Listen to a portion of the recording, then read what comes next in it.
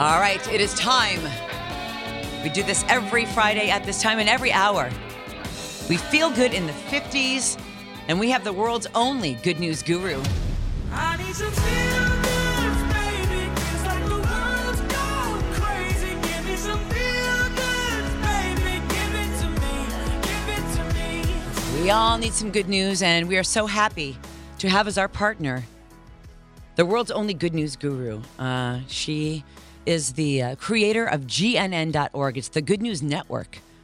And she'll send you like alerts and things like that, but you've got to go there. There's so many great good news stories. There's so much good in the world. We need to focus on that. Her name is Jerry, and we're so happy to have you on with us. Morning.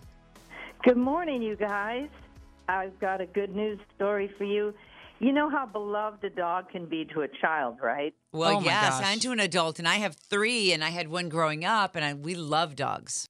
Well, Nicole Grimes had to give up her puppy when she was 14 years old because both parents started working outside the home, and Chloe would keep barking all day long, disturbing the neighbors because she was left all alone.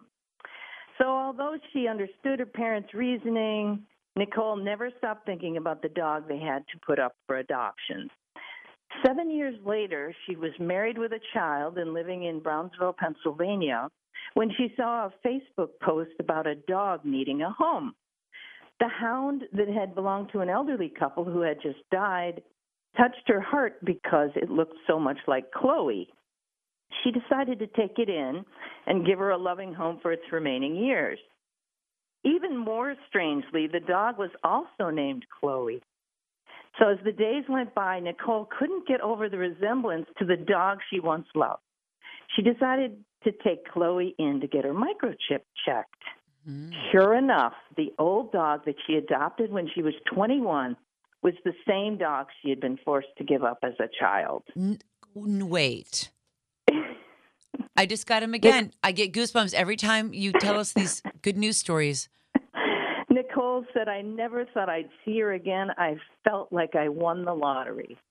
I would say so. That is remarkable, Jerry. Yeah, it's such a heartwarming ending to that dog's life. Oh my gosh, Jerry. I mean, seriously, it's these stories, and then especially when it's almost like there's an outer force working. Right. It's just too much of a coincidence to believe. I love those kinds of stories. Oh, we do too. Hey, if your listeners want to hear more inspiring stories, they can get a morning jolt of good news just by going to our website, gnn.org, and sign up for our free morning email. Love that. Thank you. See, you just keep giving. Thank you, Jerry. May good bless. Oh, yes, may good bless. And and Rod Stewart, he's going to bless us. He's coming up right here at Coast. I found a love.